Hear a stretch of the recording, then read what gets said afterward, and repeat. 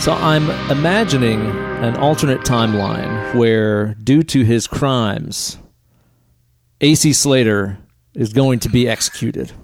Okay. I think probably because of the way that he had to drive his car backwards. I think he got in some kind of really bad wreck and like killed a pedestrian or something. Probably, yeah. So he's being tried right. for manslaughter, you know? Yeah. I will have you know, I had a dream last night in which I was in a car and the driver was driving AC Slater style. Slater style, no way. Yeah, I did. What was your reaction to that? Just a little sidetrack here. I remember in the dream looking over and being like, "What the fuck are you doing?" And the driver, Slatering, dude. Yeah, the driver was like, "What do you mean? I always drive like this." And I just calmed down in the dream. I was like, "Oh, okay." So I mean, if he does it all the time, he knows what he's doing. Yeah, so. must know how this works. Anyway, tell me so more I'm about imagining, AC Slater. Yeah, AC Slater's last day on Earth. He gets his final meal. He gets his whatever that final Bible verse, whatever thing read to him. And they're finally taking him on that final long walk. Right. And they open the door to the execution room, and there sits the electric chair. Yep. And you know it's already conundrum for him. He's already, yeah, exactly. Yeah. Do they let him leave the world as he lived it? Does he get to Slater that electric chair? I think he's so cool that they probably when he comes in, it's already turned around. Yeah, it's ready for him like that. Yeah, and the executioner's just like, "I'm sorry, I have to do this." AC Slater. He comes home after his long day of executing, and he's like, "You know what? The man went out in style. He sure did. He did it his way. He went out with dignity." Like, I'm imagining there's protesters outside and stuff that are like, "Make him sit in it normal, like the rest of us, for what he did." That bus full of children couldn't sit in a chair normal. What? He killed a bus full of children? But there's anti-protesters being like, "Let him, Slater, the electric chair." They're like protesting, chanting. Yeah. Let him die with dignity. Sitting backwards in a chair. I gotta wonder about these things, you know? Yeah, I get it. And now, so are you, as you dig into the newest installment of Dead and Lovely, the ultimate podcast. Here with your host with the Moses, me, your good buddy, Uncle Ben. And me. In life, I was Hollywood Steve. But now, my body is spread through the Hollywood Hills. What? Your lust for fame knew no boundaries. Right. That's me. So now you've become Cenobot Steve. Cenobot Steve. That's me, everybody. And on today's episode, we have such pods to cast you. Mm-hmm. That's because us. we are talking about Hellraiser Blood Limes. Blood Limes. Mm-hmm. Yeah. This is the first one. I mean, because, like, all of them after this are Hellraiser and then some other title. This one has numbers, but also a secondary title. Yes, it's true. Yeah. It's really bridging the gap between the first three and the following six. How bold. Visionary movie right here. Yeah, really. I think they quit putting numbers on them just because they were like, we want to distract you from how many swings we're taking at this franchise. Yeah. Like Hellraiser Hellworld, you're just like, is this the sixth one? I don't know. Maybe it is. Might be the fifth. I don't know. They've Could only had be. 5 bites. They've only had 5 bites at the apple. They're still working on the formula here. But if you're like Hellraiser 11 and it still sucks, god damn. Well, 11 is coming out this Friday, and we will find out if it still sucks. Yes. I certainly don't think it does from reactions so far. Yeah, I hope that you're right. I hope that we bring it back to the good old days of sex demons just running crazy all over the world because, man alive, it's been a while since we had a good one. So I'm with you. I hope that this new one is killer. We'll probably be doing a mini-sode on that one next week after we both watched it too. So you'll get our first impressions on that thing right there. But if you want to get straight on to our thoughts about this, well, it is technically a movie. There's a timestamp for you down there in the podcast description.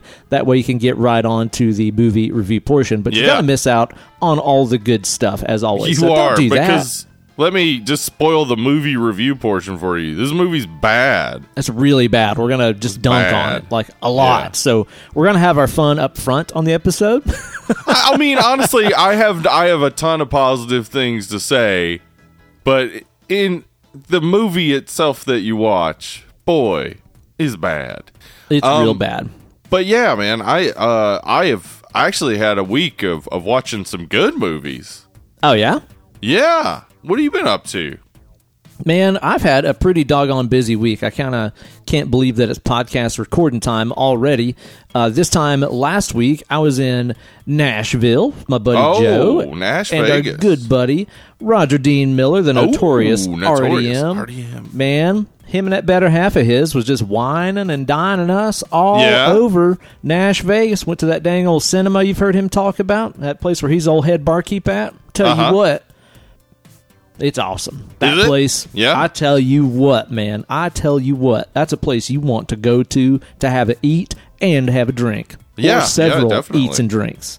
Yeah, I have always wanted to check it out. Every picture of every cocktail he's ever posted that he's made there has always made me be like, obviously, I want to go there and get a drink. Yeah.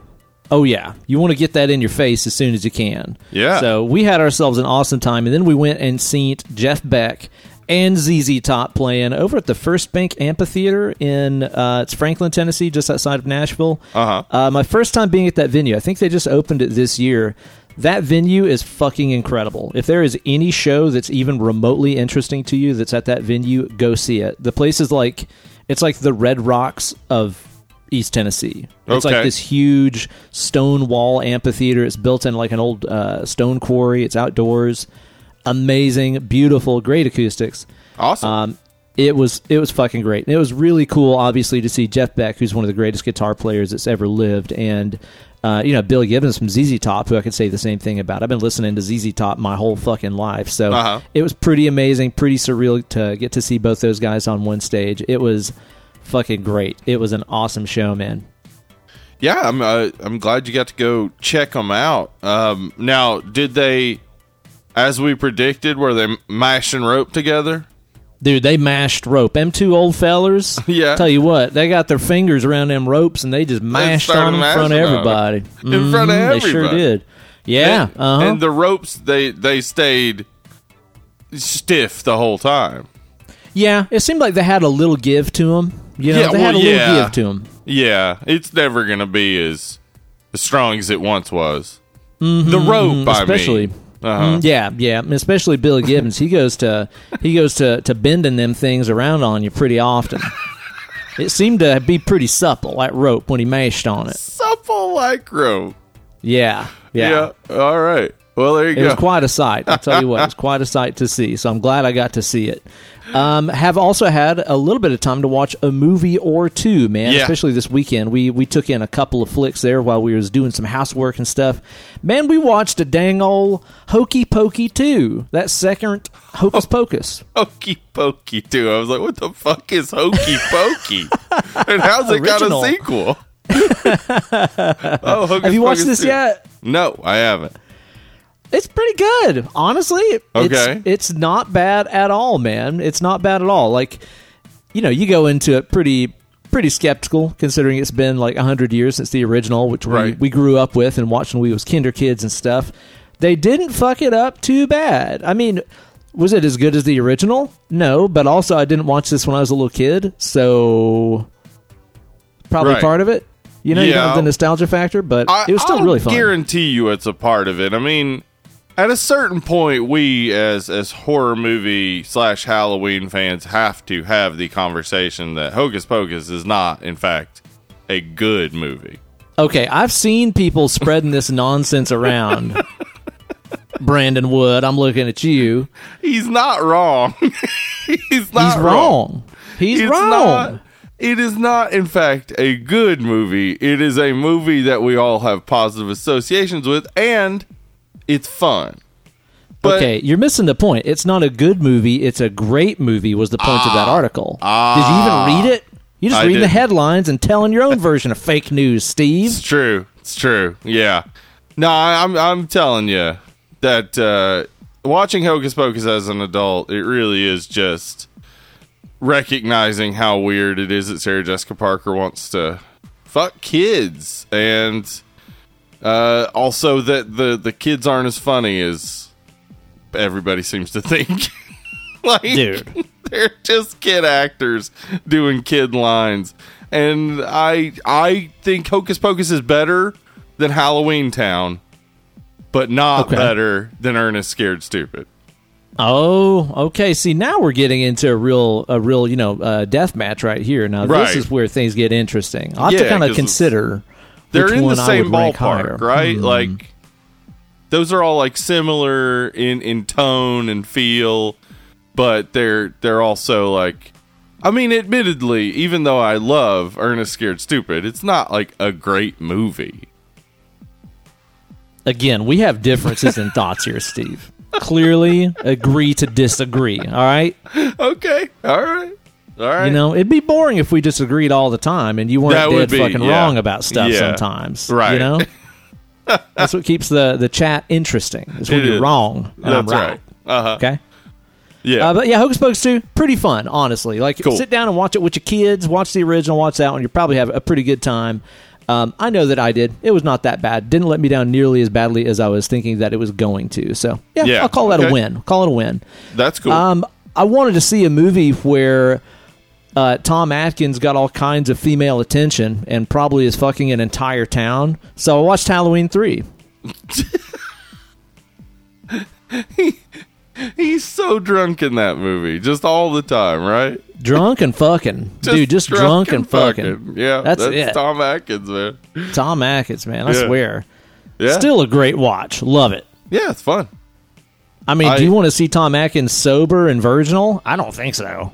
I don't know where I read this, but I don't know that this is true, but I read somebody say that in the new Halloween movie, we're going to find out that Michael Myers is actually a robot.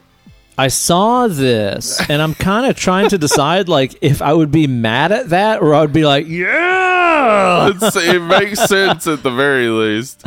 Yeah, I kind of, the more I think about it, the more I think I would probably be okay with this, because it would just make everybody so mad. It would. It would make everybody so mad. Rightfully so. But also, I'd kind of be into it. Yeah.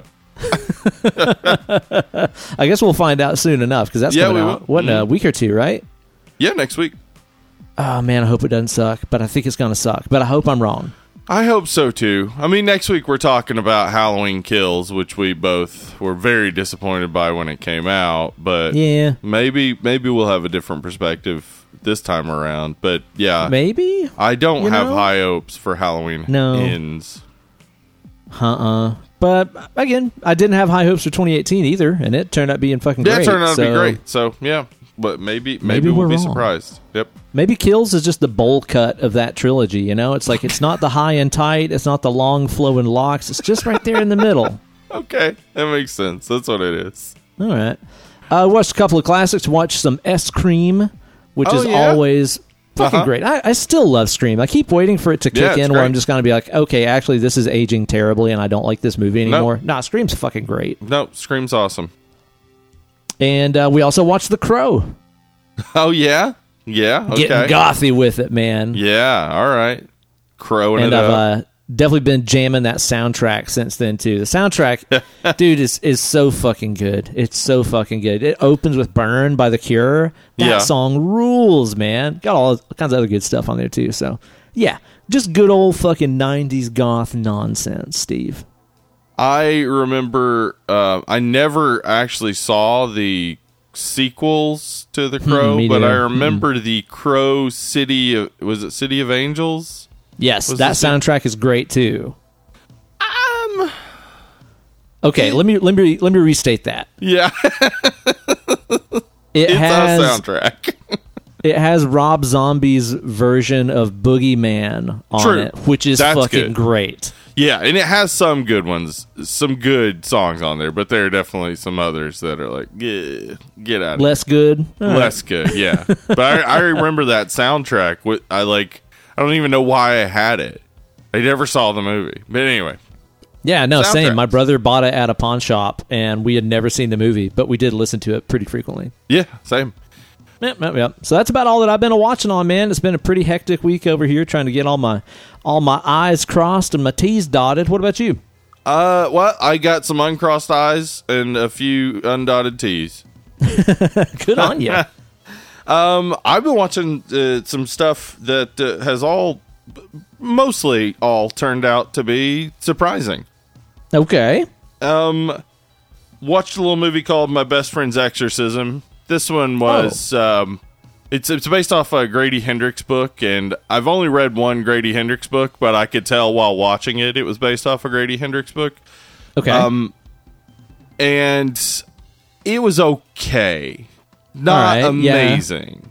I think they were going to watch it because Kate read the book a while back, and she really enjoyed the book. She said the book was like really fun and recommends it to people all the time. Yeah, I was watching it with Anna, who had read the book, and she said there were a bunch of like weird small changes that kind of fucked with the story. But overall, I mean, it was fine. I had fun with it, and it's got that actress. Fuck, I can't remember her name, but she's in Castle Rock season 2, and she's really good. I enjoyed it. It just wasn't amazing. Then on Friday night, we watched a movie called Absurd, which is a Joe D'Amato movie, which has a cult following and definitely had like a number of cool moments in it. But it was kind of boring for a Scream and Chat movie because it was just a ton of buildup, which kind of happens a lot with Giallo type movies, right? Where it's a ton of buildup to something real fucking weird.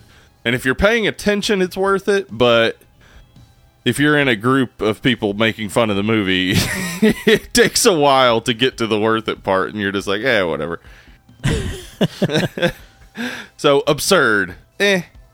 But we watched a movie on Sunday night called The Convent, which... I don't know that one. Okay, I picked it because Coolio was in it. R.I.P. Coolio. R.I.P., man, damn. Young man who, had a huge impact in our teenage days. Lord, yes. Yeah. But definitely has been in some questionable movies. So absolutely, yes. I thought... this movie will be fun for the Ice Cream Sunday, but I also noticed on Shudder, where it's streaming, it had 4 skulls, and I was like, oh, interesting. Which is, sometimes that means it's, a bad movie that people like, and sometimes that means it's just a good movie.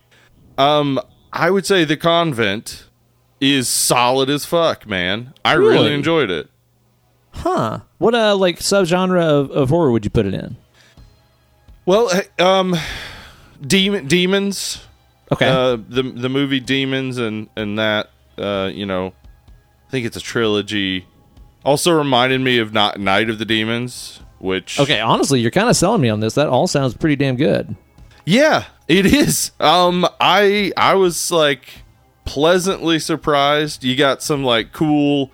blacklight demon looks, and they got blacklight pink blood, and okay, it's fucking rad. I really enjoyed it, and definitely will be a movie that I'll rewatch in the future because I was not expecting much of anything, and it really it felt like somebody took a 1980s horror movie film crew and plopped them into the year 2000.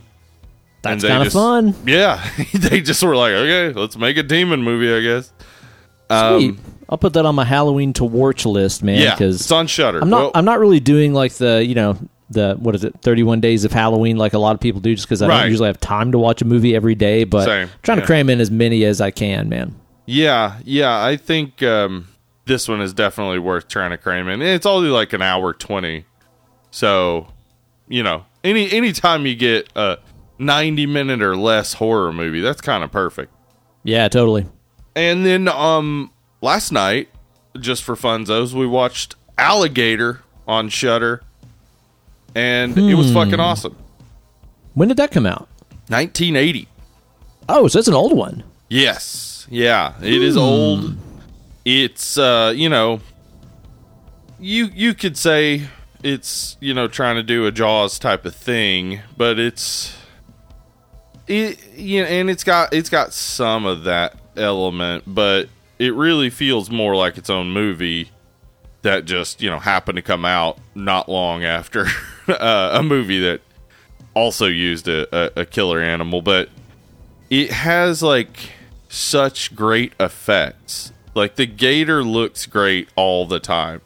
Even when it's got, a person in its mouth or whatever, and that's the time when, I think it's a puppet sometimes some sort of robotic thing or whatever, but anytime it looks good with something in its mouth, that you've kind of nailed it. Well, let me ask you this. At the end of the movie, is it a Tennessee volunteer delivers the death blow to that Florida gator? Touchdown! Steve Spurrier shows up and he's like, "Them damn Vols!" Not that he ever had much trouble with the Vols, but anyway. No. That would be funny, though, if they did that. No, it has it has a real cool vibe to it, and I really enjoyed it. And again, I think it wasn't very long either, so definitely worth a watch. All right then, man. Sounds enticing. You did a fair amount of Hellraising this week as well, didn't you? I did, and you're through, dude. You journeyed through, finally. I got one more coming up on Friday, which I'm actually excited for, but because of initial reviews. And also because of in comparison to what I've watched, I discovered some things. Okay.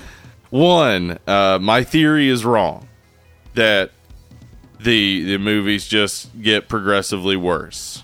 Okay. I had to sit down and rewatch Hellraiser Deader because when I did watch it before, I was very drunk and did not pay attention. Now you realize it's a masterpiece, though, is what you're saying. I realize it is my fourth favorite Hellraiser movie. Wow. And then I would say that the last one, Hellraiser fucking whatever Judgment? it is. Judgment, yes. Judgment, not a good movie. Which, no. I would say of Deader as well. Not a good movie. I'm putting them both below Hellraiser 3, and if you go back and listen to our Hellraiser 3 episode, I don't like Hellraiser 3. It's terrible. Yeah, so I'm not saying these are good movies, but I am saying that they don't all get progressively worse. Because I would definitely put Deader, Judgment, and Hellworld above 5, 6, and 9.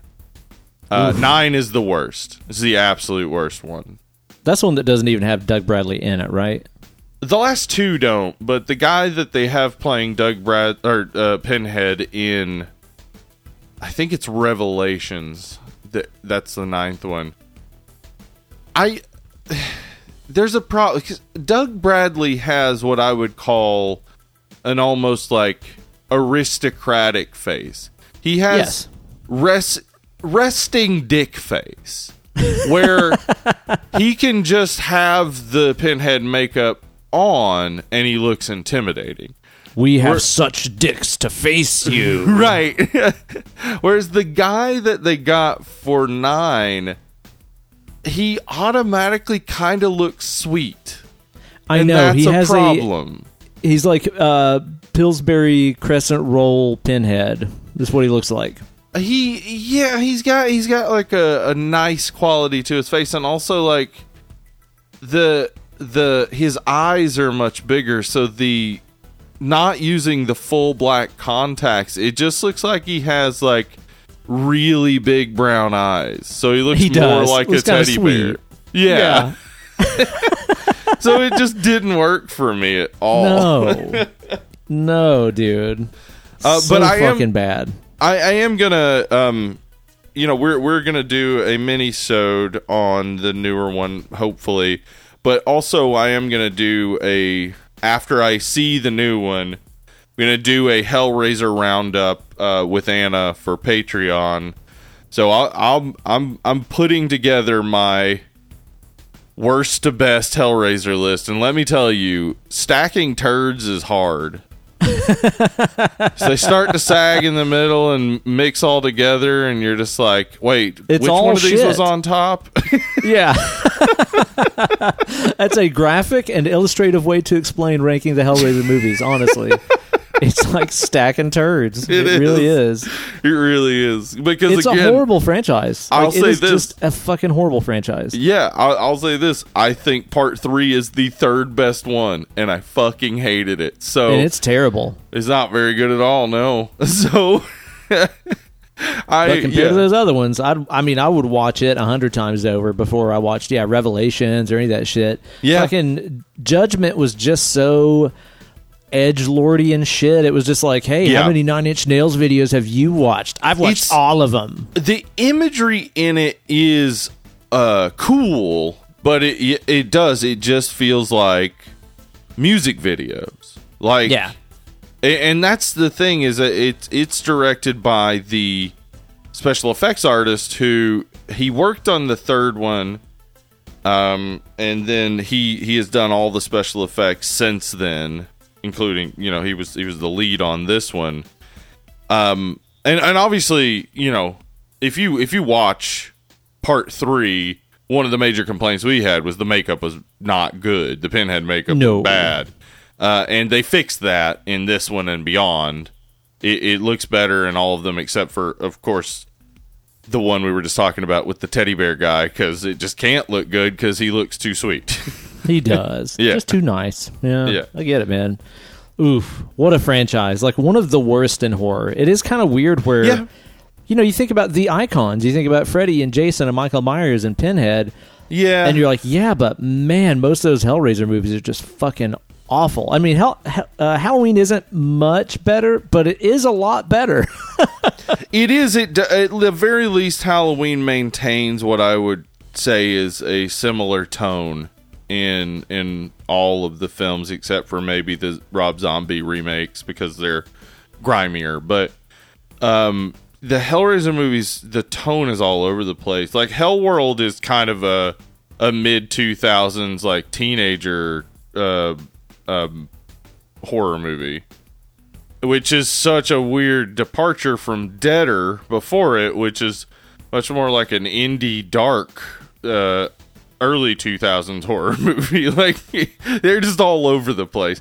But I think we include Pinhead in the grouping with, say, Leatherface and Michael Myers and Jason and Freddy. But when you really think about it, horror has other franchises, like, we've got the what do you call them? Puppet Master series, which has like 14 movies. And the first Puppet Master isn't even like really good or anything. Mm-hmm. So it's not like you watch the first Puppet Master and you're like, oh, I could definitely do 13 more of these. Then there's other movies like Jaws. Jaws as a series, as a like franchise, pretty fucking terrible. Even though the first movie is one of the the best creature features ever. Yeah. So like, yeah, but Hellraiser, again, it's still hard to debate even that Hellraiser isn't the worst, because every movie past 4 feels like it wasn't written to be a Hellraiser movie. Oh, yeah, because most of them weren't. Except for the most recent one, the 2018 one. That one feels the most like it was written to be a Hellraiser movie. Yeah, and then at the same time, it tried too hard to be a Hellraiser movie. Way too hard. Yeah, yeah. There's, I will just say, like, I posted this on Instagram, but like, the judgment process involves a guy puking into a sink, and then the sink drains into a little trough, and then some topless ladies with big titties put their hands in the puke. And it's so much edgy. it's so much, like you said, like a Nine Inch Nails video or something. And it's just like, okay, but why? I mean, I get that the imagery is like fucked up, but in comparison to the rest of the movie that is like soap opera level acting. Oh, so bad, dude. So bad. It's like you don't even want to go this hard because the rest of the movie makes this look worse somehow. Oh, dude. I'm telling you, the suffering you put yourself through watching this franchise, it is legendary. Yeah, for sure. It really is, man. Ugh. Well, of course, I'm looking forward to talking shit about this franchise soon with all of you dead and lovely listeners that are coming to our meetup November the 4th here in Knoxville, Tennessee. Gonna have a good time, have some drinks with you guys. Our first meetup last year was a roaring success, a rip-roaring success, I tell you. Yeah, it was, and this year will be no different, I believe, as we will be partying in downtown Knoxville again. Woo! Yeah. That's right, man. Yep. Yeah. Hit us up for some details if you need them, and hang out on our Facebook group. That's where everybody's going to be keeping in touch, and we'll be posting about plans and stuff like that we're going to have going on for the meetup weekend. So hang out with us on there. Do something fucking cool on Facebook for once. Hang out with your boys, huh? Hell yeah. The boys, you know? That's us. We dem boys. We them boys, dude. Mm-hmm. It is known. So, yeah, join up over there today. And, dude, Steve, I'll tell you what, man. You know, whenever we did that third Hellraiser movie, which introduced to us a world of just ordinary people, I guess, that can just be turned into Cenobites just because Pinhead's just kind of mean like that, I suppose. He's kind of like a vampire. But instead of turning you into something with exact same powers as him, he turns you into something with, I guess Pinhead's kind of like your grandmother when you're little, and she hears that you like tigers. So for the next 20 years, you get tiger stuff from her. Everything tiger. Yeah. Yep. So Pinhead's like, you like pistons, I guess. So we'll put a piston in your head. When I met you, you had that video camera. So your video camera head, am I right? Yes. Huh? Yep. And on that episode, we created some of our own visionary Sternobots for you guys. Right. And we thought that was such a big hit that we probably ought to do a round 2 on today's installment of the Preview Palace. Welcome to the Preview Palace. We have such palace to preview. In life, this palace came before the others. Yeah, that's right. We're going to be busting out some original Cenobites. We're going to be shredding our voices for you guys again, all in the name of bringing you guys a hell-raising good time. I've got myself a handful of good ones here, and I want to know about yours too, Steve. I think we've each got about 4 or 5 of these on deck here. Why don't you kick us off with one of these hellish designs? All right. This is going to kill my voice. In life. Yes, in life. So... in life, he purchased a picture on the internet that was supposedly representative of something much more than simply a picture on the internet. Uh-oh. And he talked his entire family into spending all of their money on pictures on the internet. And then the pictures on the internet suddenly lost all of their value because they never had any to begin with. No. That's right. NF Tony. NF Tony. NF Tony. I'm thinking that like his final one is he purchased a picture of the Lament configuration, yes, right? Exactly, and this is what turned him. Yes, so he was finally convinced, but to buy just one more NFT will do it. He bought the picture of the Lament configuration, and while discussing with anyone on the bus who would listen to him about how having the picture of it was actually better than having the actual thing, Pinhead shows up. and then turns Tony himself into an NFT. That's right. Wow. He's a walking 2-dimensional picture of himself who walks around explaining how that's actually better than the self he was before. So this passing interest that he, crafted his entire personality around became literally his entire persona. Yes. NF That is Tony. hellish. That is indeed hellish. That is a Cenobite of a truly deranged creation. I tell you this. Yeah, 100%. What do you got? Okay, man, here's one for you. So, obviously this movie here, it's got our twins in there, right? Yeah. It got me thinking about other kind of group Cenobites that might emerge. So I concocted this devilish design. In life, Right.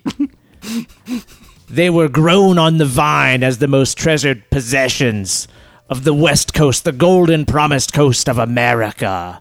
They watched their families and friends be brutally ripped from the vine and squeezed into fine juice, or perhaps even aged for a priceless wine. But they wanted more. They wanted more in life. They wanted to rule the world with their dried, desiccated corpses and their musical numbers, because they imagined themselves to be more powerful and better than their brothers who they saw become mere juice at the ends of their lives. Uh-huh.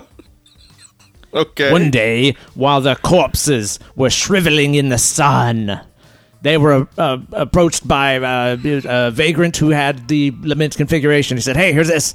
And now they're Cenobites, for they are the California Hell Raisins. The California Hell Raisins. Yeah. I gotta assume they cover like metal songs and stuff instead of They doo-wop. Yeah. Well, I think they still do the doo-wop because they know it's a lot more Okay. accessible. You know? Okay. Right. Like, if you do the metal thing, you're not going to rule the world. You're going to, appeal to a few people for sure, but you're going to get a much more widespread popularity with a more, consumable music. So, yeah, they're still doing the doo-wop, but they are just desiccated corpses of their once great selves, I just want to go back and just point out this quote from Uncle Ben Eller. If you want to do the metal thing, you can do that. What was it you just said? It was so fucking good. If you want to rule the world, you got to do something more consumable or something. Right, yes. Yeah. That's it. Uncle sounds right. Ben Eller, quote. Write that down. Hell Raisins. Hell Raisins. Yeah, I love this. I love this idea. Because they were scary anyway, remember? Dude, the what was it, like stop motion, like Christmas special, still makes me feel weird. Yeah, I remember it is they did creepy. like the We Three Men like Christmas song and stuff, and it was just weird. Yeah. It just made me feel bad as a kid. I never liked Yep. stop motion, never have. I liked stop motion, but it could easily verge into creepy. Like, Yeah. and that did, yeah, California Hell Raisins. Mm-hmm. All right. So, In life, he worked at a factory, and in 2019, he heard about COVID over in Wuhan, China, and he said, I'm gonna catch them all. And he immediately flew to China and caught COVID-19, and since then has been touring the world catching every single strain. Is he spreading them just ruthlessly all over the world too? Absolutely. And then, just a little note. From watching all the Hellraiser movies, the most likely way that you'll end up with the lament configuration is going to a scuzzy party. So For sure, yeah. It's always there. In an effort to catch a new strain of COVID, he shows up to a scuzzy party where everyone's passing around a little puzzle box. Yeah. As he solves it, Pinhead appears to him and says, "You have collected all of the COVID. Come with me if you want to help people die." Oh, shit. And of course he goes. Yeah, Because he's the COVID collector. COVID collector. The COVID collector, yeah. This is good. He's evil for fucking sure, man. No, absolutely. 100% evil. And Pinhead like invited him along. You didn't even like make him subservient. He was like, "You'll be my pal. I like you. Yeah, we're mates. We're mates, you and I. You're my rotten soldier. My good time boy. My good time boy. My sweet cheese. We have such COVID-19 you." What? Oh man, the COVID collector's gonna get you, and you're gonna hear him coming. He's just gonna have that ragged breath. Yeah, he's gonna be so tired halfway toward you. Oh my gosh, man! Surely you come to me. This torture cannot continue forever. It will, though. Yeah, that's pretty rough, dude. That's a bad dude for sure. Yeah. What you got? Super spreader Cenobite's what that is, huh? He's a super spreader Cenobite. All right, Steve. Let me tell you about somebody right here. Now, this is truly a wicked and vile creature right here. Are you ready? Ooh, yeah, I'm excited. In life, okay, he was a man who, with his guitar, only sang songs about excessive sloth, gluttony, drunkenness, and lust. Okay, yeah, good His stuff. appetite for these things knew no such bounds. He decided that even the world of music was not enough to simply spread the disease of all of his sinful wishes. So he also began a restaurant chain where you could get completely average hamburgers and watery margaritas to increase your suffering and make your life even shorter and more miserable. All right. What's going on here? Plenty. So, one night in the back office while he was probably drinking a margarita and counting his money or something like this, he is approached by a mysterious bum who offers him the lament configuration, which can give him untold sums of money and completely disappointing and average foodstuffs to cover the world. So, of course, he takes the puzzle box and he opens it and he does the thing that you do. Yeah. And he spends all eternity as the living incarnation of his own gluttonous wants, his body a constantly rotting and just disgusting mass of cheeseburgers, margaritas, and pickle spears, and he makes people eat his body and drown on his margarita blood, for he is Jimmy Buffett. Jimmy Buffett. I was really wondering where that was going to go and did not expect Jimmy Buffett. Wow. Yeah, Jimmy Buffett himself, dude. I mean, now that I think about it, yeah, you mentioned cheeseburgers and margaritas. What else would it have gone to? I kept thinking, oh yeah, he's talking about TGI Fridays, a place that actually exists. That does exist. It's just a real place, yeah. You could get a bad cheeseburger and a watered-down margarita. Jimmy Buffett. Yeah, he himself becomes a consumable just glut of mediocre food and drink. I mean, he wants to choke you on himself, dude. You know? Wasting away again in Margaritaville. Yeah, exactly. Yep. Okay. Bad dude. Bad dude. Okay. All right. Well, let me just tell you then about Vapenica. This guy sounds like a douche already. Well, it's a lady. Come this on lady now. sounds like a douche already. For sure. 100%.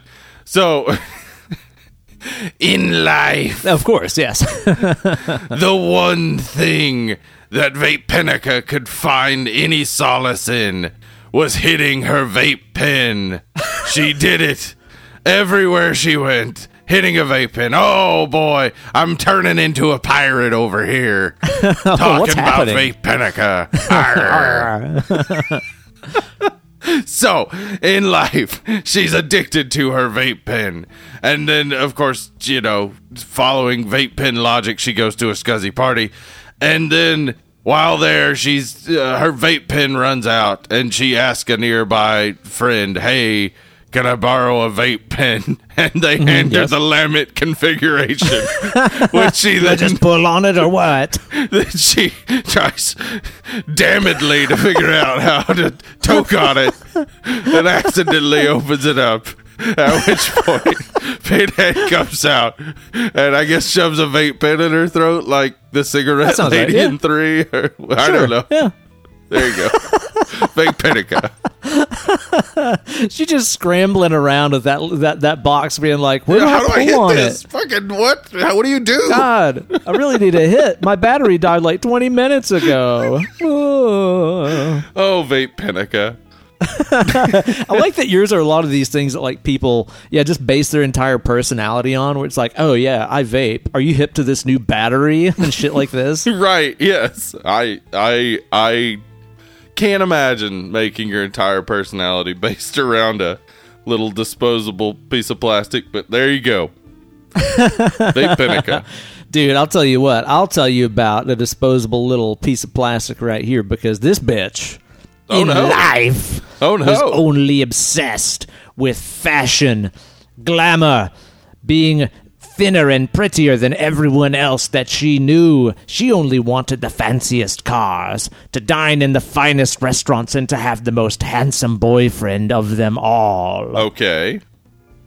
Obsessed with a life only of consumerism, consumer, just buying stuff. Yeah, you know buying what I mean. stuff. Gotcha. Yeah. She's really into money and things like that. Yeah. Anyway, so one day, as she is in the back alley of a place where she had just bought perhaps a new Gucci bag, something that was actually kind of nice, I don't know, she is confronted by a man with a lament configuration, the puzzle box, who promises her a life only of the most posh existence possible. Okay. And he hands her the box and she opens it, she solves it, and Pinhead arrives and he says, "Oh, a life in plastic?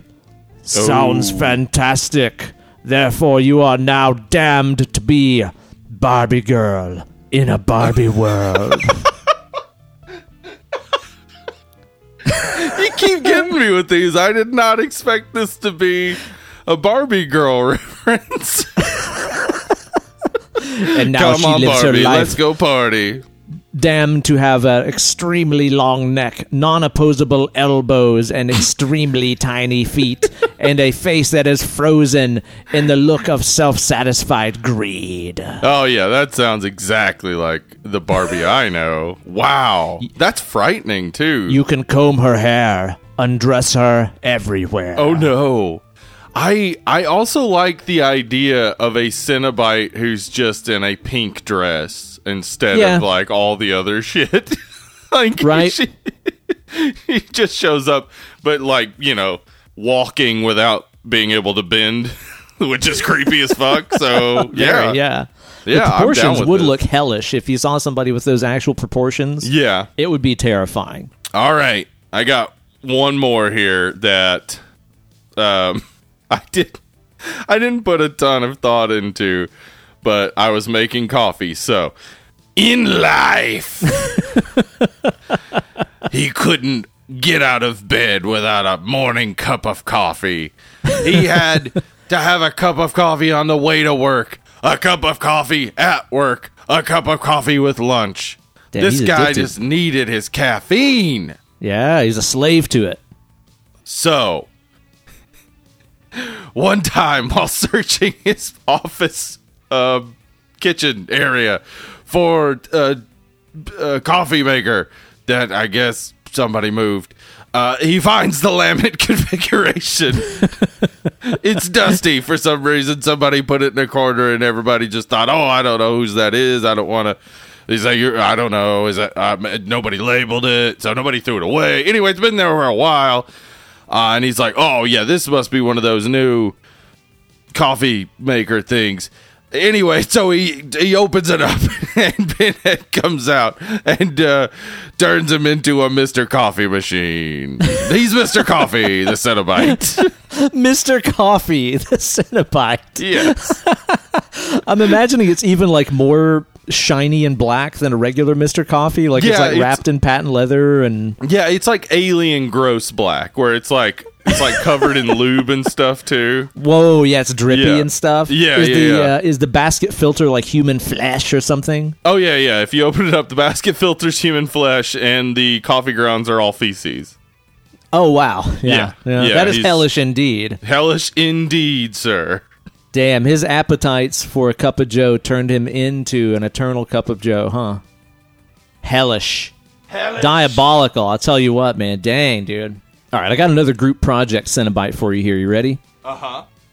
In life, they were only the wealthiest of businessmen who spent all their money robbing from the poor and giving to themselves, only filling their vaults and coffers with more coins, more than they could ever spend in a lifetime. Ooh. So they, of course, found a way to channel their wealth into satisfying their most perverse desires, hosting crazy sex orgy parties where they hire women to do depraved sex acts, but only one thing could slake their thirst, and it was the hunger for the sound and the sight of one fleshy ass beating upon another.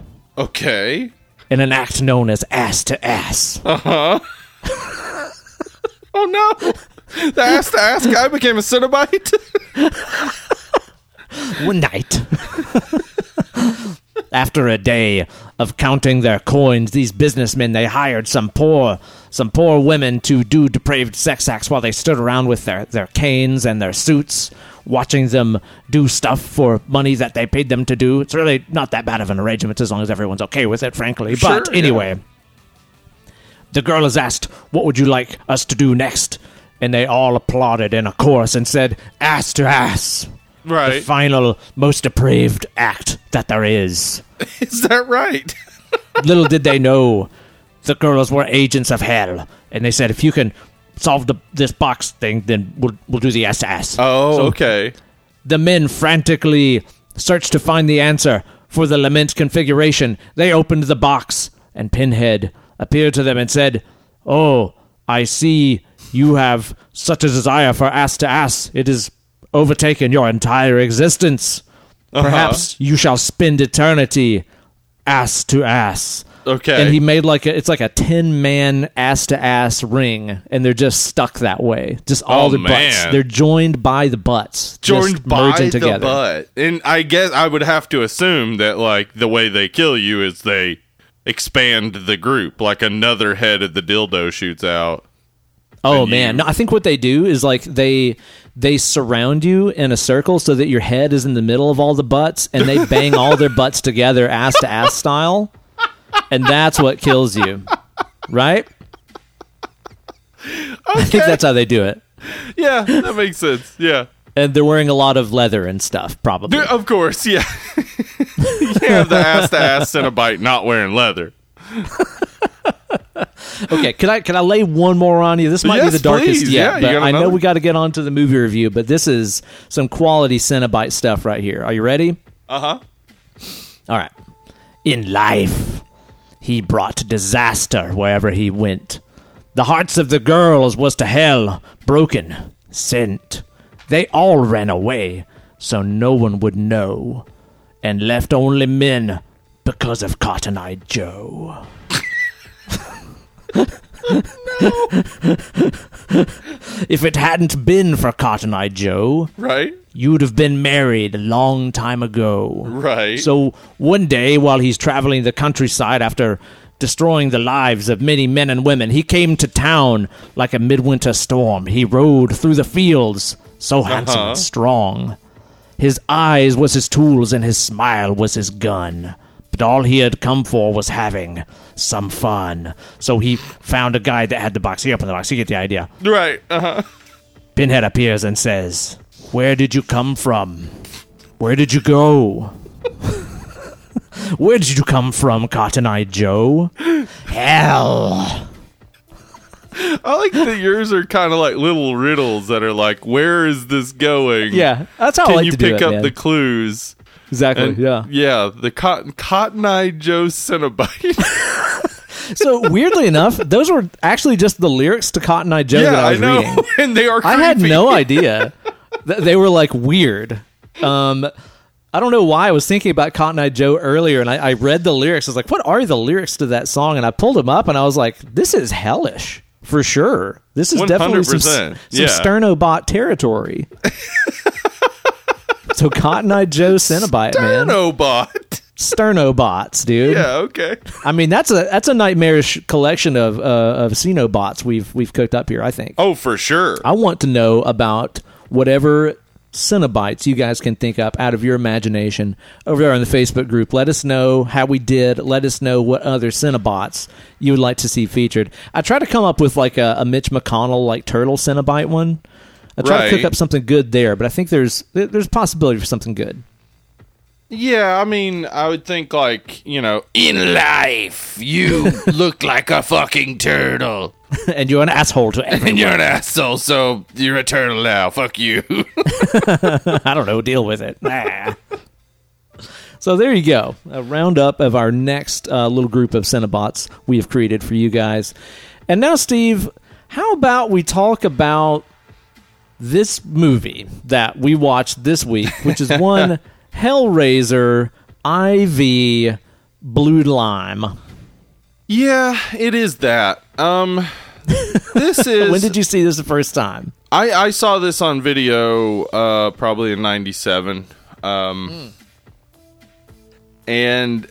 I'll tell you this, like, I'm going to have trouble talking about this because the movie that we watched is a bad jumble and it makes no sense, and it's a clear indication of a executive producer just ruining a movie because somebody pissed him off.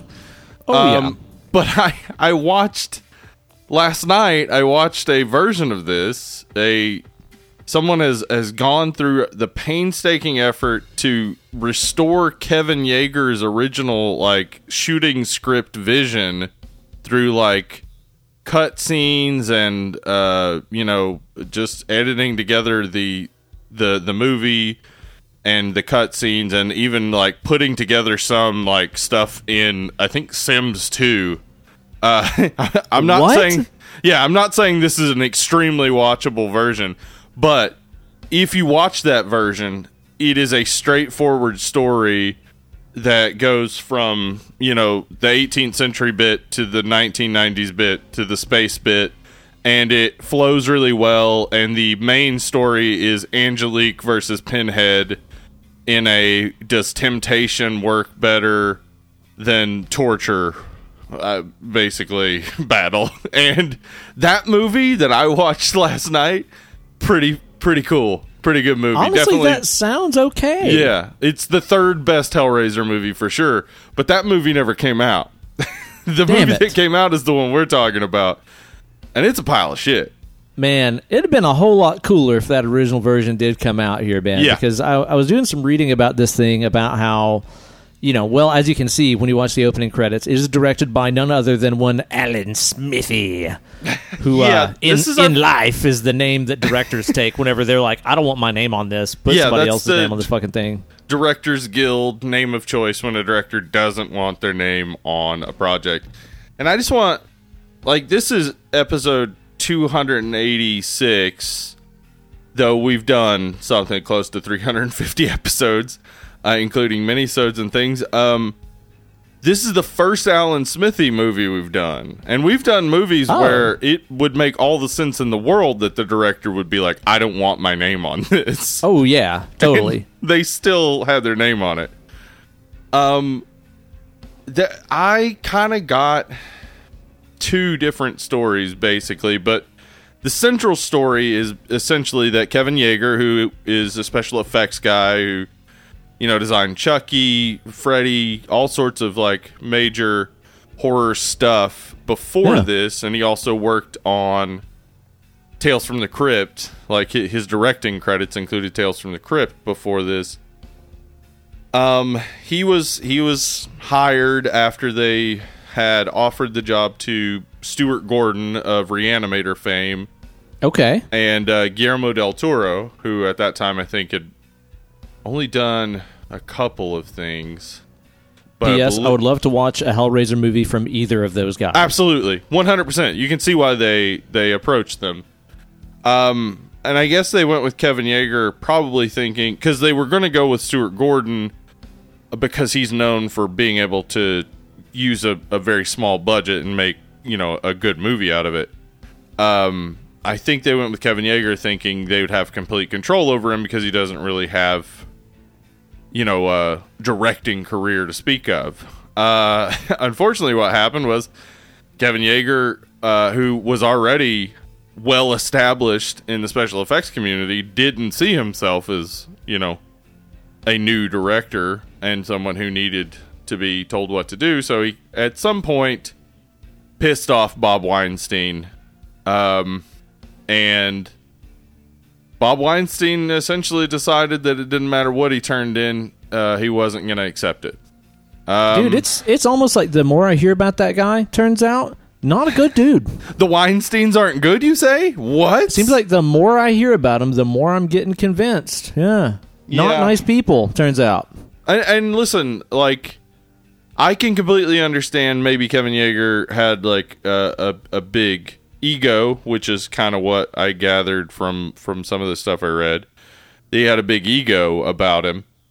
And maybe Bob Weinstein didn't like that. But why would you sacrifice not only the product of this film, but the franchise overall, just because you're pissed off at the director? Like, why would you do that? Yeah. I guess because you're an absolute egomaniac fucking asshole that doesn't give a shit about literally anything that affects anybody else. I mean, that's how he also did a lot of the other wretched, terrible things that he did. So it makes sense. Yeah, and so like, so the major changes that were pushed by the by Miramax, but the production company, were, one, they wanted Pinhead to show up earlier, because in Kevin Yeager's shooting scripts, he shows up about 40 minutes into the film, because this is not a Pinhead film, really. It is it's about the history, it's about the history of the box, but also about Angelique, and her, and this idea that there are factions in hell, and that there's a, kind of a debate about what is the best way to torment souls and all this stuff going on. So there's just like, in this original script, there's a central tension between the villains, whereas in the movie that we do get, there's not really any indication of who is the main villain and what's going on between Pinhead and Angelique, though they try to indicate they want to fuck for some reason. It seems that way, yeah. Which is a big, weird change to go from, oh, these two are nemesis, to, oh, actually, they want to fuck, I think. Well, it's like, if you just give a cursory glance to this series, it's kind of like, I think it's about weird people that want to fuck, which it kind of is. Kind of. Yeah, that's not entirely unfair, but I think, okay, so that's one of the major changes that I think just entirely messes up, like, the movie. It entirely messes up, like, the way that the movie plays out. But if you watch this Kevin Yeager work print that I watched, everything was shot to make the movie that Kevin Yeager wanted to make, basically. Like, everything except for a couple of scenes. And then basically Bob Weinstein just decided he didn't like little bitty nitpicky things. Like, he didn't like that Kevin Yeager started with Angelique being, like, brought into the skin, like the demon that is Angelique being brought into the skin, and then Angelique commissioning the box. But that's so that's originally how it was. Is the demon was like, I need this thing to summon other demons. Right, which is the only way it makes sense, because otherwise a guy just made a puzzle box and it was like, oh, this happens to summon demons. See, that's what I couldn't figure out about this. It's like, okay, so did this, like, Marquis de Sade motherfucker know how to make this thing? If he did, how did he know? If he knew, why didn't he do it? Yeah. And then I was like, or Toymaker guy just accidentally, oops, I made a demon box. Can you just Right. accidentally make stuff that summons demons? Because if so, I'm just imagining people putting IKEA furniture together. And it's like, oops, demons. Oops, Oh, my no. skin's getting torn away. Accidentally put the K screw in the L hole, and now, well, Pinhead. It's just so many stupid changes that just ruin the film, including like, okay, so, all right, Angelique is supposed to be trying to tempt Le Marchand and then Merchant in the future.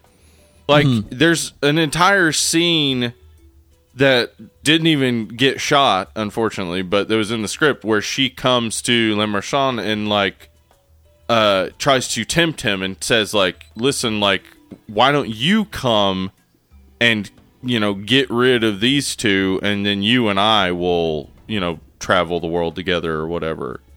Okay. And so there's a clear plan of temptation where she's going to tempt this man. She's already got these other two. She doesn't care about them. But then the producers didn't like that idea, so they wanted it changed to basically like he's completely innocent, that Le Marchand is innocent, and this Merchant line, they're completely innocent people who just happened to stumble into this, rather than being commissioned to make a demon box and then being tempted by a demon and then kind of almost going through with it and getting killed. Which makes a ton of sense in the Hellraiser universe. But the other way around is just, no, he's just a really good guy who accidentally made this. Whoopsie.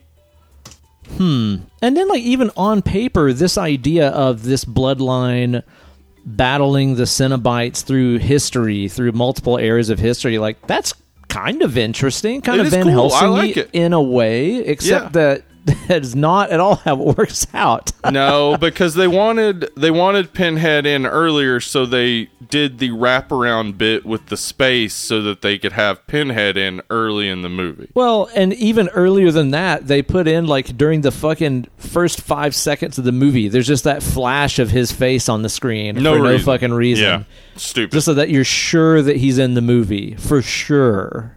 Yeah. And the thing is, Clive Barker, like, he had a big hand in the first two films, and then in the third one he was doing something else, but then got to come in later and make some additions. In this one, he was working on Lord of Illusion while this was being filmed, and he really supported Kevin Yeager's vision, because like this was an idea that he and that Clive Barker and Peter Atkins, the writer, had come up with, of the three different timelines, and it being following like a family curse basically. And he thought that Kevin Yeager's vision was good. And then after the 6 weeks of initial shooting, Clive Barker said that like they needed at least 3 more weeks of shooting. But then they, you know, Kevin Yeager's had been kind of basically he had taken the hint from Bob Weinstein, so when they needed to do reshoots, he didn't want to come back and do the reshoots because they were going to make a movie he didn't want to make. So they got Joe Chappelle, who had come in to complete Halloween 6. Legendarily great movie, Halloween 6. Great. Yeah, Joe Chappelle actually is a great director, but he's known more for television. He's done he worked on The Wire and Fringe a lot. So 2 shows that I think are great. But he was brought in to do the reshoots, and honestly, the reshoots were just, you know, changing all the things that Bob Weinstein wanted changed. So changing Angelique's like background, changing, you know, making Pinhead the main villain and stuff like that. But a lot of it was just editing around, and then also shooting the wraparound bits with the space stuff. The space stuff. I don't think I've ever seen a horror franchise rush to get to space faster than this shit.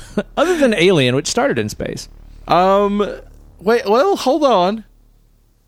Leprechaun got to space by 4, so they both made it to 4. Wow, the space race. Yeah. In horror. Yeah. But yeah, I think Clive Barker's idea and the idea he and Peter Atkins came up with and what Kevin Yeager's vision of that was, I think all of that was good. It is rushed. Like, this is an 85-minute version, whereas the Kevin Yeager work print is about 115 minutes, so 30 minutes longer. Wow. Okay. But it doesn't even feel as long as the 85-minute movie. I know, right?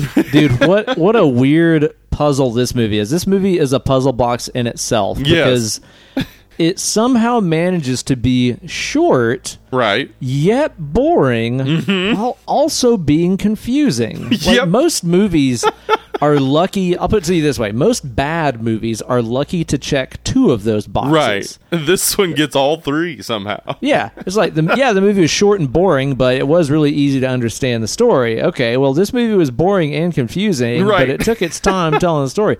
Somehow this does all of it. I don't really know how you do that. I don't either. It just takes pure fuckery to turn this movie into what it is, but that is it. It's pure fuckery. So, I mean, the segments of this movie, the version that we see that are good. I mean, the 18th century bit is good, though there's not enough of it. Dude, that's what I remembered about this the most, was that stuff. Like, I remember whenever I watched this movie for the first and until the other day only time, right? I remember this movie being like, yeah, it's got some lame stuff in space, but it's also got all this cool stuff with, like I said, the 18th century French stuff, this weird Marquis de Sade character, the invention of the box by this toy maker. I remembered all that stuff as being a way bigger part of this movie, and instead it's like, actually the meat of this movie is just being stuck in the boring 90s with not Meryl Streep and from the Little Rascals. Dude, we were watching it and I was like, dude, why is the kid in this so fucking familiar? Kate says credits. Kid. Yep. Yeah, she's like, oh, he's from the Little Rascals, and I was like, oh, right. Like, that's it. Why does this movie... Okay, it has the cool interest of the old-timey French stuff. It has the campy stupidity of space stuff, but it chooses to spend most of its time being like, let's just hang out in the beige 90s. That's cool, right? It's beige here. So the original shooting script gave about 35 minutes to each segment, and that 18th century bit had quite a bit more to it, including...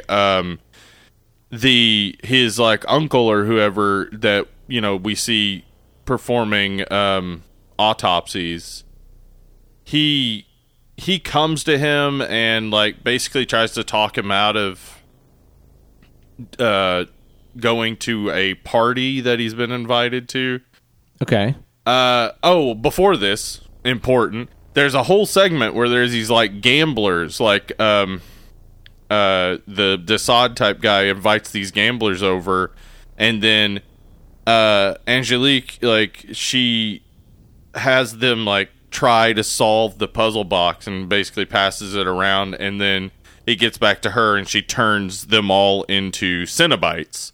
Okay, so that explains a weird picture I saw from this of these like aristocrat looking guys with like their faces like stretched and pulled apart and shit. I guess that's supposed to be them. Yes, and it like this. You can see the scene, but it has no FX added, so you don't get to actually see the cool effect. But apparently, you've seen the picture. They did do it; it just didn't get shot.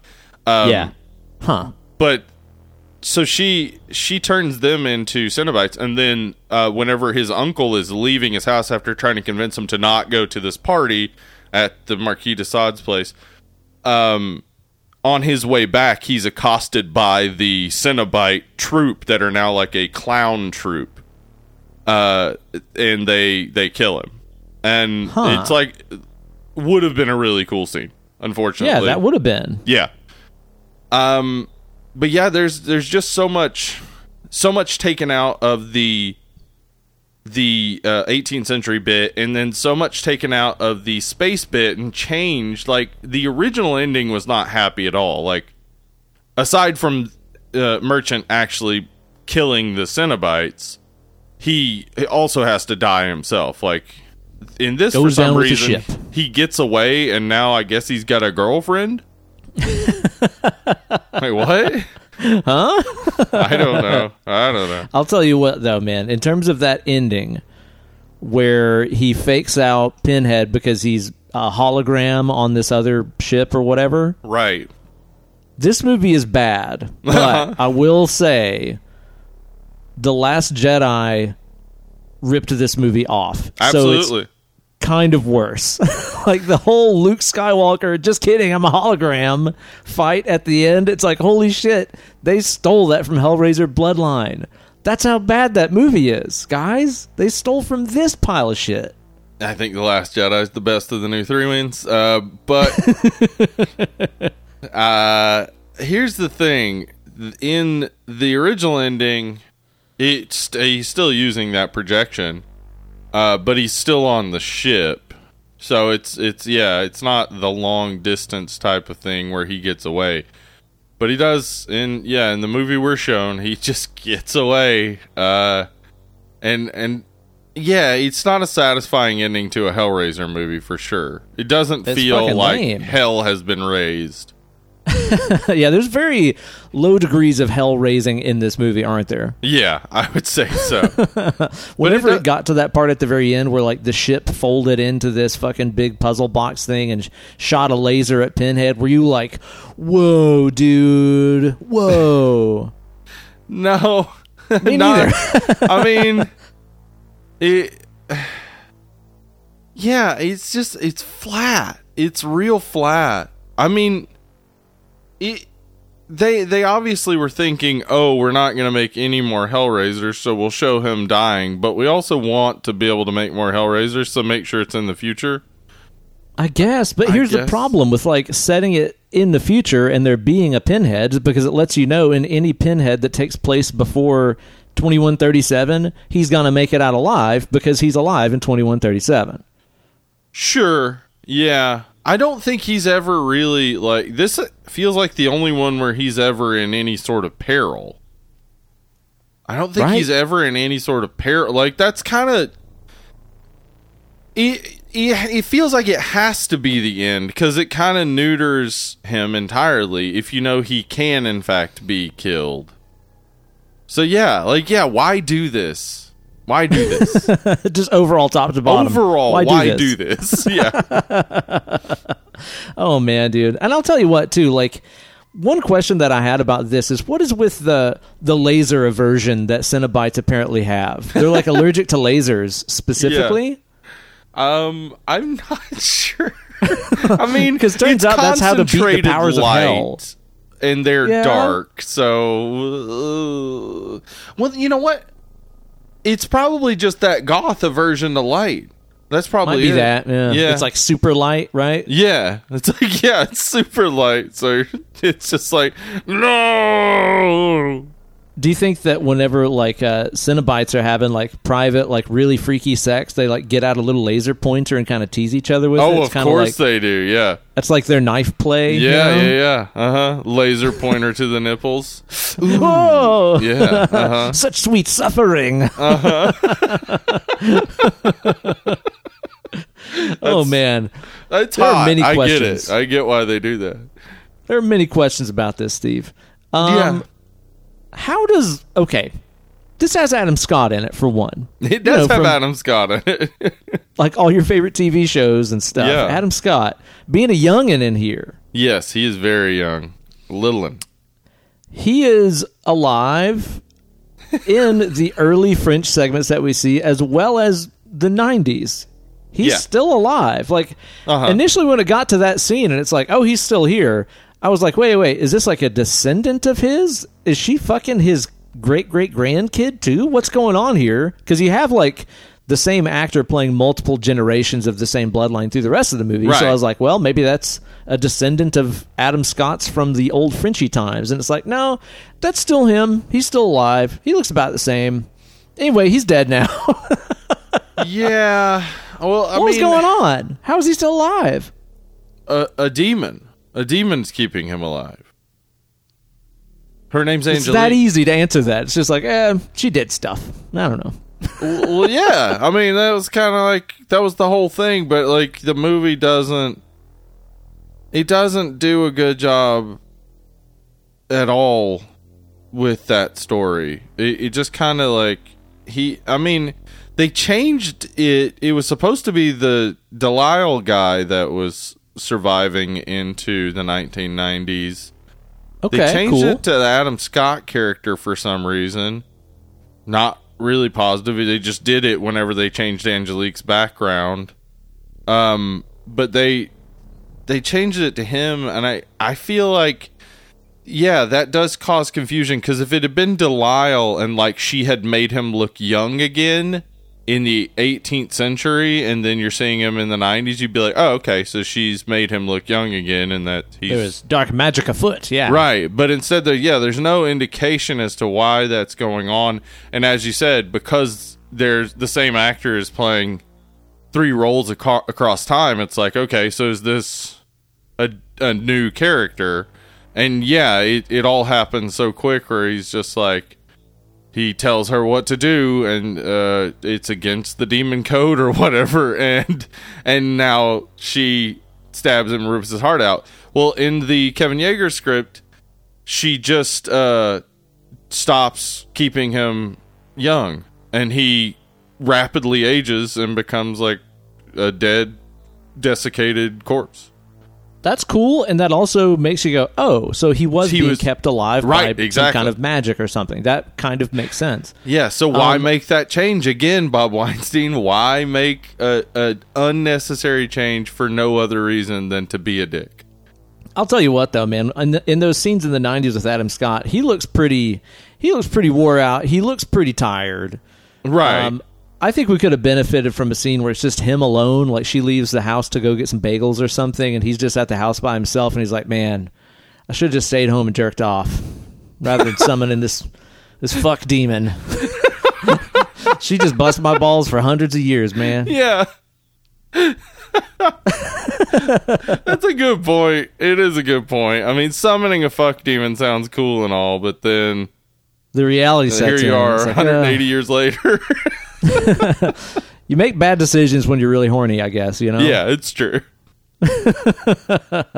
Although I will say, like, that scene in the intro where we do have like the demon summoning kind of ritual that they do, where they kidnap this prostitute, and they like skin her, and they like hang the skin over this portal that's opening, and the skin like catches the demon. Yeah. That's pretty sick. Like, yeah, it got to that part, and I was like, oh, gosh, like, there's a glimmer of hope. Maybe this is actually pretty fucking cool. And then the rest of the movie is really not cool. But that part is, I think, pretty neat. Yeah, it is. That was originally the opening of the film. And that's sick. Fucking badass opening. That's a hell of a way to do it, yeah. man. I wonder, though, because I got the impression that they'd been kind of doing some trial and error with this thing, and they had kind of arrived with, like, I don't know, skin sack, you know? Okay. I wonder what other kind of containers they tried catching the demon in. Like, do you think initially they're like, gather all the phyllo dough in town? We shall make a spanakopita of demons. A Satan copita. You know, yeah. Did they get like a hefty cinch sack and try to like zip tie it in? Is that kind of thing? I don't know. What other possibilities were there? Just a bottle. I don't know, maybe a bottle. Nope, didn't work. Nope, didn't work. Yeah, I wonder about that. They probably, I assume they assumed from the beginning, yeah, we're going to have to kill somebody. That's a demon. That's like Demon 101. You got to kill love somebody. That. They love that stuff, man. That's so their yeah, favorite. Let's do it that way. But like, I think that Angelique is a really cool character, and I like it kind of opens up this pathway in this world where it's like, oh, Pinhead isn't the only really malevolent force in this world. It's like there's people that came before him that are also, you know, real fucked up fucking priests and priestesses of hell. Like, I think that's really cool. Yeah. And then it turns out she's just kind of lazy, and I guess just kind of fucks around France for about 200 years.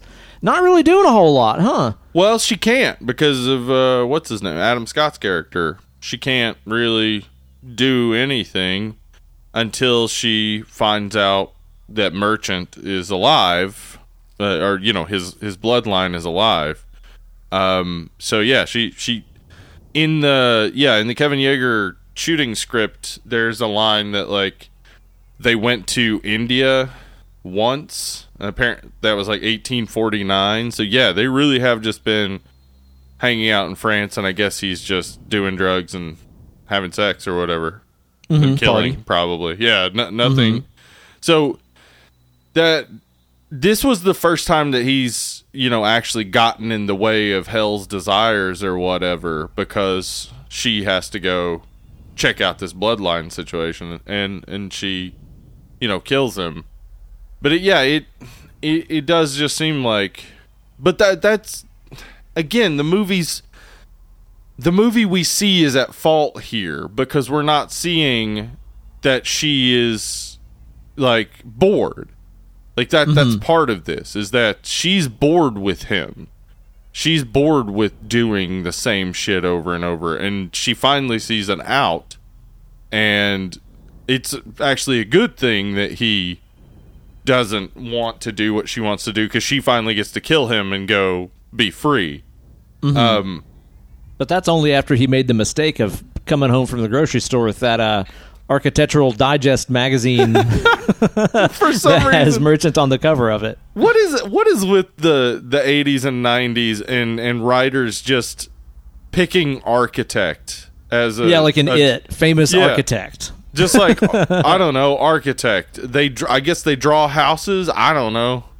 Like I wish that there was another version of this though, where like Angelique and Francie Pants Adam Scott are just like hanging around, and they walk by a place like a little French cafe where there's a radio station playing, and because it's the 90s, the DJ is like, that was the new song by Natalie Merchant, and she's like, that name, Merchant, she is here, the bloodline exists. She goes to kill Natalie Merchant. Oh no. Yeah. I want that movie, dude. I do too. I listen, just to get to see Natalie Merchant for a while would be fun. I think that Natalie Merchant knew. She was like, I know I'm supposed to be fighting some hell raising, but I got songs to write, y'all. Yeah. I got tunes to write. I got this little guitar in my hands. I don't know, like, what was that video where she's walking around New York taking pictures of people, and then it shows the pictures, and every single time the pictures are like terribly out of focus. And I'm like, what editor did that to Natalie Merchant? Like, the guy shooting the video was like, okay, take pictures of people. He didn't say, are you a photographer? But then the editor was like, we'll show her shitty pictures. Take that, Natalie Merchant.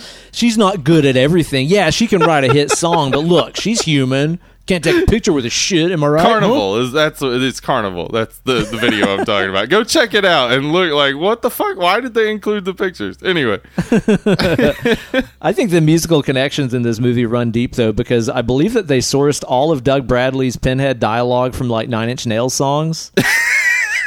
Absolutely. I am so exquisitely empty. Like that's a Nine Inch Nails song, right? Maybe.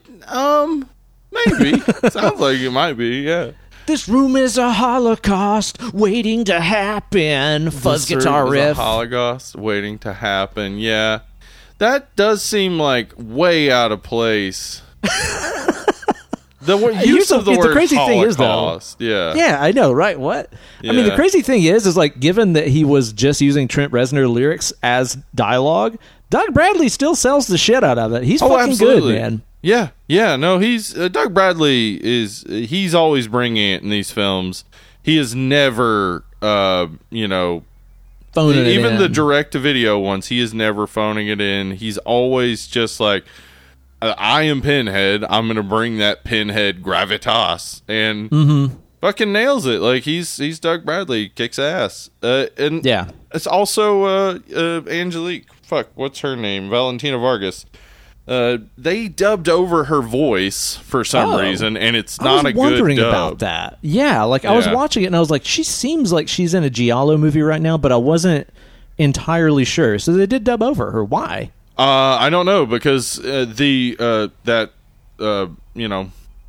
other version I watched, they tried to use the segments of video that they found that had her original voice, and it's just a French kind of Spanishy French accent. She's from Argentina, and she speaks Spanish and French and English. And it's just got like a kind of Spanish-French flair to it, but no reason why you would ask somebody else to do it. That's weird because like the guy playing Merchant has that like Quebecois accent. Yeah, he's fine. So like, why are they doing this? Yeah, I think so many choices were made by Bob Weinstein to destroy the film. Like he just sounds that way. Yeah, Kevin Yeager to fail.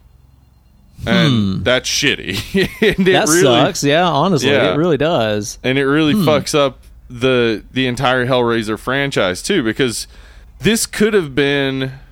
I mean, the version that I watched again, that Kevin Yeager's original vision is a solid fucking movie and would have made people want to see another Hellraiser movie. So, why not do that? This is the last one that was in theaters ever. Yeah. But I think what it is Weinstein, because the budget of this is $4 million, which is not a lot of money, especially considering the final product. Yeah, and I mean that's a lot of different sets and costumes and stuff to have to design throughout this. Yep, that's what I'm saying. Is the final product? You see the sets, you see how good it does look, despite the fact that it makes no sense. $4 million, it's looking good for $4 million. I think that Weinstein just didn't want Hellraiser to have an excuse to need a big budget, but he was going to keep making them, which is why every Hellraiser movie after this is clearly just another script with Pinhead thrown in. Yeah, totally, He's buying the cheapest possible script, getting the cheapest possible directors, and he knows Doug Bradley's going to sell it no matter what. But here's the thing about this that, after Clive Barker's main influence kind of left the series, this entire series lost the thread of like what Pinhead and the Cenobites are really out to do. Because in this, they have this underlying plot for like global domination, where they want the Merchant bloodline to open this ultimate hell portal. Yep. Although it seems like it's pretty easy for them to get through, and they can get through like a bunch at a time, obviously. But they want there to be this huge hell door open so they can take everything over, which makes no sense at fucking all. When the entire point is like, they found people who, want the most extreme experiences and pain and pleasure imaginable. It's not at all about enforcing their weird Cenobite will on people that don't want it. You opened the box, we came. That's the entire thing. It's not, you didn't open the box, we're comings anyway. What's the point of that? Yeah, it's real dumb. Giving them an ultimate goal of taking over the Earth makes no sense when their primary goal is to make people suffer. If they take over Earth, I mean, how do they make people suffer? Yeah. People aren't going to keep procreating. It's hell now. And that's the thing too, is he ultimately gives 90s Merchant the ultimatum where he like kidnaps his son and he's like, I'll torture your son if you don't allow me to take over the entire world. It's like, I think after you take over the entire world, my son's getting tortured anyway. Right. Pretty shitty ultimatum. There's just so many like contradictions and like just stuff that makes no sense in the universe it's entering. But again, as I said, Kevin Yeager's original vision, it all kind of works, even though some of that is still there. A lot of it's changed and made different, but the idea that hell will be on Earth is kind of still there, because basically there's this war in hell between the temptation demons like Angelique and the torture demons like the other Cenobites, and they're ascetic monks. The Cenobites, they are not. That's sick. They are not the mainstream of hell. They are a kind of religious order. An extreme religious order. They're zealots in a lot of ways. That's pretty cool. Yeah, it is. It's interesting. All that is interesting, and the idea that these zealots would then want to take over the world it works for me because it's like, yeah, zealots oftentimes do things that don't make sense because they're zealots. All right, that's all cool and all, and I understand the inspiration and motivation going on right there. I'm not getting how the dog fits into all this, though. I think the Chatterer Beast is an interesting thing to think about because, yeah, how did Emily asked this?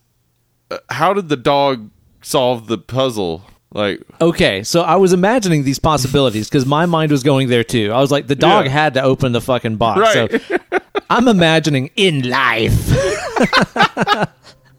Even though all the other puppies on the street wanted to be good boys, he only wanted to be a bad boy. Ooh. A bad dog. Uh-oh. When he would misbehave and piss on the carpet, his owner would smite him on the behind, and he liked it. Ooh. He aspired to be badder and worse than any dog that the world had ever seen. Right. And I think, like, one day, his master, who controlled the lament configuration, was making a peanut butter sandwich, and the dog bit him on the ankle and made him drop the lament configuration in the peanut butter, which fell to the floor, and then the owner had to go off and get a Band-Aid. And I think the hell dog was just like licking the box, getting the peanut butter off. Right. Yeah. And I think it opened the box, and he became not a bad dog, but the worst dog. I'm pretty sure. That is the one, because Kevin Yeager, as I said, is a special effects guy. And as a special effects guy, you'd think, oh, well, you know, he probably had a big impact on the special effects of the film. He actually did not. He left it to, I forgot the guy's name. The guy who did all the effects from this film on. But he left all the effects to him except for he designed the Chatterer Beast. Okay. And his vision of it was that it was basically like a car wreck in which like this dog and human had then been like kind of mushed back together after a car wreck. Because it is a guy in a suit. Like that. Yeah. That's a human in a dog suit. But it doesn't make a ton of sense in the plans of world domination to use the twin guys who have to separate to kill you, or the dog man. Why? Like, so you mean the twin guys who were just 5 minutes ago just cops? Yeah, well, just security guards. Yeah, seemed like pretty normal dudes that I got no indication that they wanted pain and pleasure intertwined for eternity. Yeah. Like, I didn't really get that impression out of them. It seemed like they were just kind of clocking in, doing the job, right? Yeah, I think we have to accept that, you know, to kind of introduce the idea that even though Kirsty didn't ever intend to open the box, she keeps being there when the box is open, so they kind of still pursue her. And then 3, they kill a bunch of people that didn't open the box. It kind of does seem like, they've gone from the religious, maybe more central or more centrist idea of like, we, you know, only dole out pain and pleasure to those who open the box, to actually we could just dole out pain to anybody when we maybe anybody out. It's kind of fun when you get down to it, honestly. Right. And then this one, it's like, well, actually, if we could do that, we could take over the world. So there is a logical progression. In like churches in America right now, where they're like, numbers are getting low, guys. We got to go turn some. We got to get some people in the seats. Yeah. We got to go turn some. Yeah. Like vampires. I love it. Yeah. That's what them Cinnabons is doing, ain't they? Yeah, it is. It's true. So, I think it, although it's not the way I think Hellraiser should play out, it is the way it's played out. And, they can make Cenobites out of people who don't seem to be even slightly interested in being Cenobites. What a bum deal. They're essentially press-ganging people into becoming Cenobites. Yeah, but I mean, he does... Oh, well, shit, that might be in the work print that I watched. But he and Angelique are having the conversation because, as I said, that Kevin Yeager's original was more of these two debating about which side is correct, using temptation or just pure, torture. And I like that. That's very cool. It is cool, but he does say to Angelique at one point that basically you can work with me or you can work for me. Yeah. And so, like, there is an idea then that there are Cenobites who are on his level and there are Cenobites who are enslaved. And I guess so, because that is something I thought was kind of lame, is that Angelique seemed to be this, like, demonic evil presence of her own, but then in the future she's like kind of sidekick to Pinhead again. That irritates me in both versions, in both the theatrical and the work print version, that there is no full indication as to why that happens, but the work print does make it clearer that in the end of the 90s bit, she gets, like, pulled into the box. So now she's kind of, like, under Pinhead's control anyway. Okay. Because she's been pulled into the box. So, it doesn't explain, like, what fully happens there, but basically he has enslaved her by her being pulled into the box. But it's still weak, and there should have been more of a, like, climactic battle between the two that resulted in her, I guess, pledging herself to him or whatever. Yeah, becoming subservient or something. Yeah, because there is stuff in the space bits that kind of show that maybe she still has a bit of herself there, and she's not entirely just, the same person as Pinhead is, like all the other Cenobites seem to be. What do you think about her look, where she's got these strips of skin hanging off her noggin that's kind of stapled to her shoulders a little bit? What do you think about that? It's apparently inspired by Sister Act. What? No. Yeah. Are you serious? Yeah, he apparently, the special effects guy saw, the nun's habit on the Sister Act poster, and he was like, "Ooh, we could do like a nun's habit type of thing." So, inspired loosely by Sister Act, more inspired by the appearance of the nun's habit. So, I was just thinking, if she was after me, I'd just run into like some densely overgrown woods or something. Can you imagine some tree branches and stuff getting hung on all that nonsense? All sorts of shit. Yeah, she wouldn't be able to get to you. Dude, there's no way. That stuff would be getting in the way of every witch thing. You could do that with literally any Cenobite. Goths don't go in the woods. That's true. All them buckles and straps is getting caught on everything. He's chasing you. He sees you run into the woods, and he just drops to his knees, and he's like, "No! God damn it." I did really enjoy seeing how confused he was after the hologram guy disappeared. He didn't even look angry. He just kind of looked around like, what the fuck was that? Yeah. What? That's never happened before. Yeah, and that is a good, like, again, that's probably Doug Bradley putting that spin on it, like how Pinhead would react, because he wouldn't think, I'm about to die, ever. Like, that would never cross his mind. So there, like, he's thinking like, weird. Like, he's not worried about it. He just kind of reacts to it as though that was strange. Yeah. What do I do next?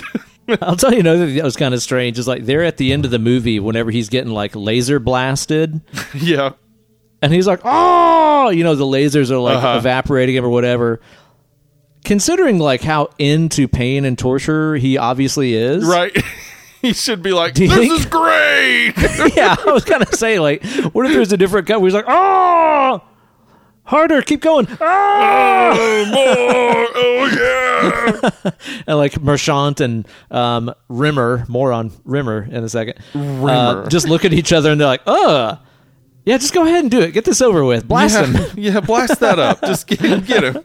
A little more. Oh! Yeah. So, yeah, let's talk about Rimmer. Beautiful. I barely know her. Huh? Beautiful woman. They played. So there were more women characters in the original script, and basically they ended up like cutting so many of them that they then decided, like, well, we should make one of these space cops a woman. Space Force. Rimmer a woman. Rimmer is her name. Now, Here's what I wonder about. Do you think that that's a family name? Like a lot of Anglo-Saxon names that are born out of a profession? Do you think she comes from a long line of ass lickers? Is that the deal? I hope so, honestly. Like, can you imagine? Like, because like, I know some people out there would be mortified, just embarrassed to the nth degree to know that their family was famous for ass licking. But to me, that's like... Okay, other people are doing it. You're famous for it. Like you're dude. so fucking good at it that people are like, okay, hold up. Yeah, no, I know your boyfriend licks your ass. But this family? This family? That's their whole thing, man. That's their whole thing. Do you think they ever like risked having their name eliminated when they married into the Tosser family? We don't toss, we rim. And don't even get me started on the illicit affair one of them had with the Pfister family. Oh. No penetration. No. The Rimmers, that's one of their rules. No penetration. Yeah, we go in soft. The Pfisters, they're all about going in really hard. We're not about that in this family. It's like a real Romeo and Juliet situation. Montagues and Capulets, the Pfisters and the Rimmers. Yep, the Pfisters and the Rimmers. Oh man, dude. Rimmer. That was the name they landed on. Yeah, well, why? I mean, but that's the thing. Like in a Clive Barker movie, that's great. But then they don't go anywhere with that. Like to just name her Rimmer is weird, right? Like to not then be like, oh, but she eats all sorts of ass. That would be a much more Clive Barker move, I think. What if that's what happens at the very end? Is like after Merchant and Rimmer fly off in their spaceship together after they eliminate like, Pinhead. All right, let's get at it. Stop your grin and drop out linen, sir. I brought the grape jelly. It's an alternate ending. Yeah, that's the alternate. I like that. I like it. It's great. They do have the trans conversation, which is like, oh yeah, I thought it was cops, interesting guards, for the because this is the Ace Ventura era of like, oh my god, I kissed a trans person. Oh yeah, vomit everywhere. Whereas this, like, not to say it's a respectful conversation, but it is a conversation like, yeah, I'd have sex with a trans woman, which is I would imagine that probably in 1996 when this was being made, they were like, haha, that'll be a fun joke. But from a 2020 perspective, it's like how twisted he is. Right, he becomes right. a Cenobite. Bleh. Exactly. Whereas, like, from a 2020 perspective, it's just two guys talking about whether or not they'd have sex with a trans woman, and it's like, okay, yeah, got it.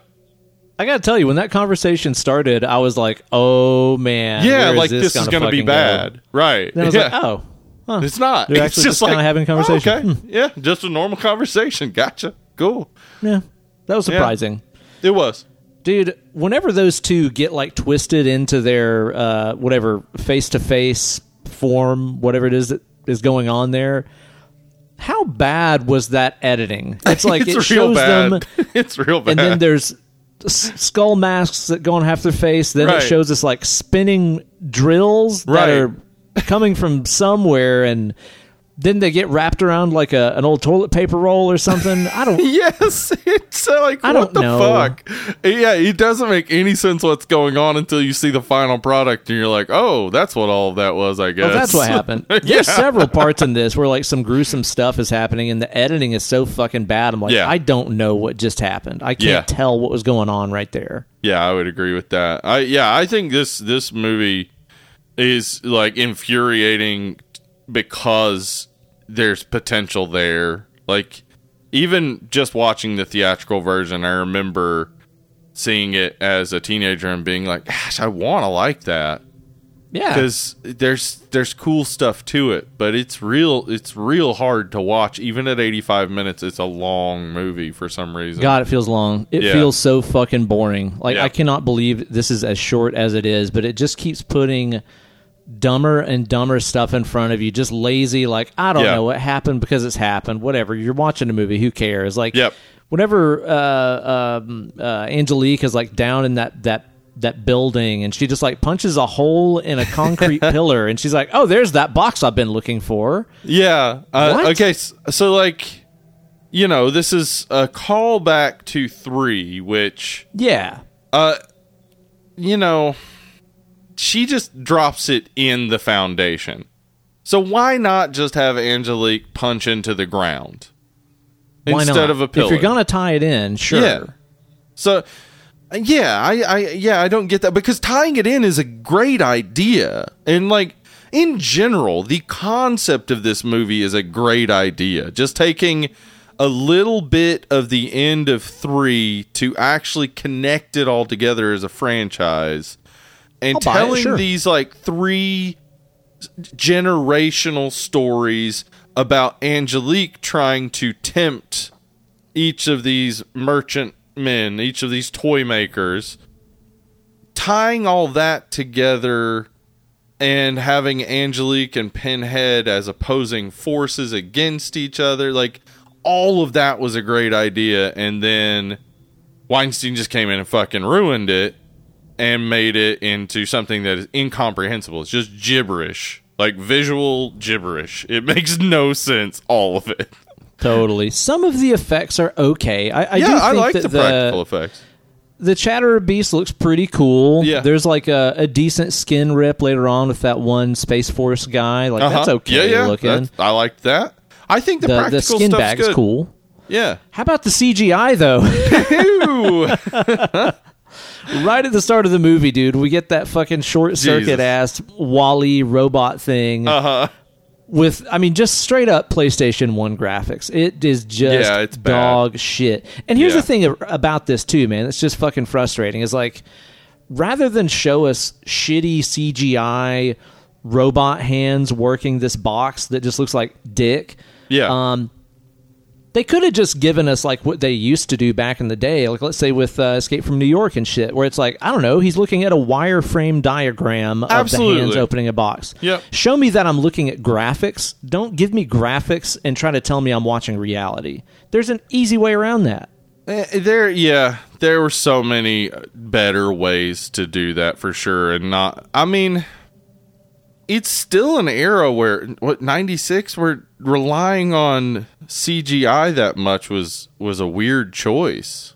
Like, but it's this just is still not post good Jurassic yet. Park, dude. Like, I know, right? So it should be a little bit better. If they had used it sparingly, like, they didn't need to show as much as they did. If they had used it much more sparingly, it probably wouldn't have been as big of a problem, but they used it way too much, and it just looks bad. I like the little head tilt that the robot does after the box opens, though. Yeah. The robot's like, huh? Yeah, the robot's like, oh, fuck. Yeah. What is this now? Uh-huh. So, I don't know. Some of the practical effects are pretty good. I mean, not like amazing or anything, but yeah, the CG and stuff and the editing even on the practical effects just ruins it, man. And overall, like, this movie is ruined to me by just not giving a fuck about any of these characters. Like, no. They're hard to care about.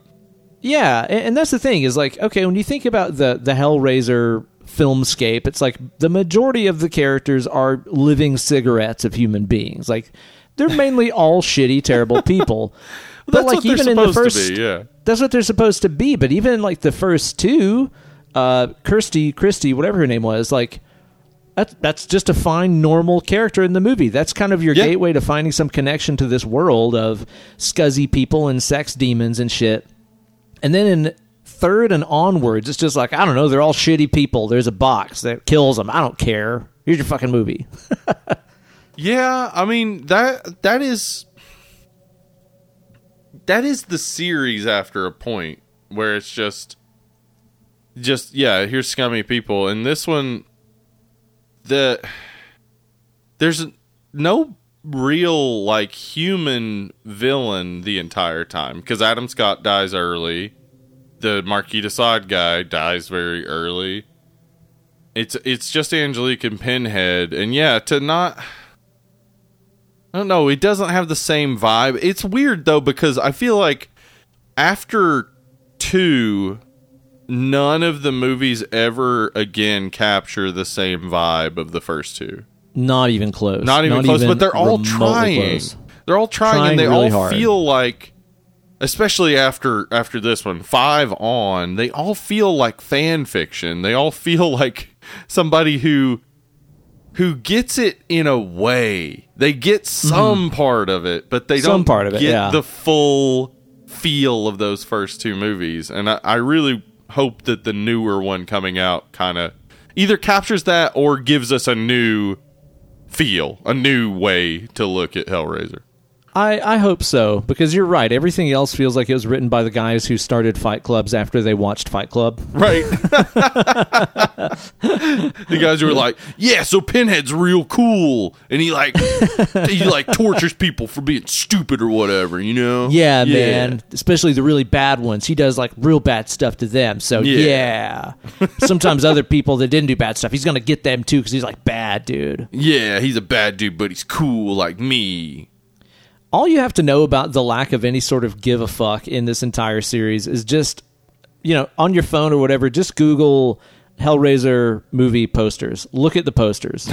And tell me if there's anything in any of the posters from like 3 onwards that can tell you a goddamn thing about what the movie is about. They're all just, here's a picture of Pinhead's face. But green. That's it. Here's a picture of Pinhead's face, but blue. Here's a picture of Pinhead's face, but white. Yeah, it's nothing about the characters, nothing about the story that the movie is going to tell. It's like, you're here for this guy, right? Well, guess what? He's in it. Is here. That's it. Who cares? Yeah, I guess, it's fair to say I'll never be a Hellraiser guy. I'll never be the guy who's like, no, the Hellraiser franchise, you really got to get into that. I know, dude. And I still love part 1. I mean, I said that a week or 2 ago. We watched that, and I'm like, man, this is still a really fucking cool, grimy, dark movie with just a weird tone to it and some really weird concepts being explored, whereas all the other, supernatural slasher movies at this time were making Freddy the big bad. We're making Jason the big bad. Yeah.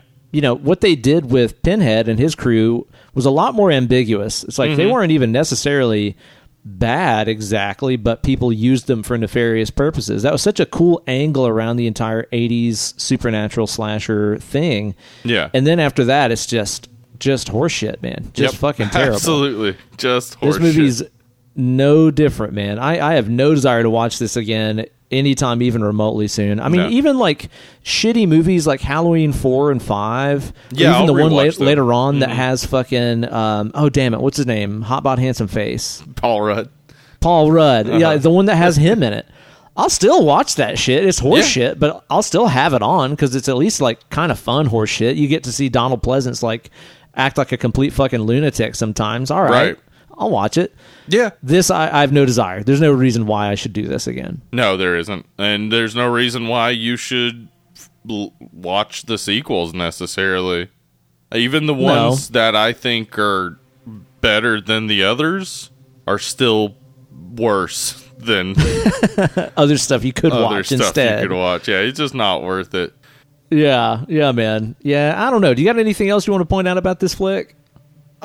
No, not really. Other than just, it's just so frustrating to know that we could have just had a good Hellraiser movie.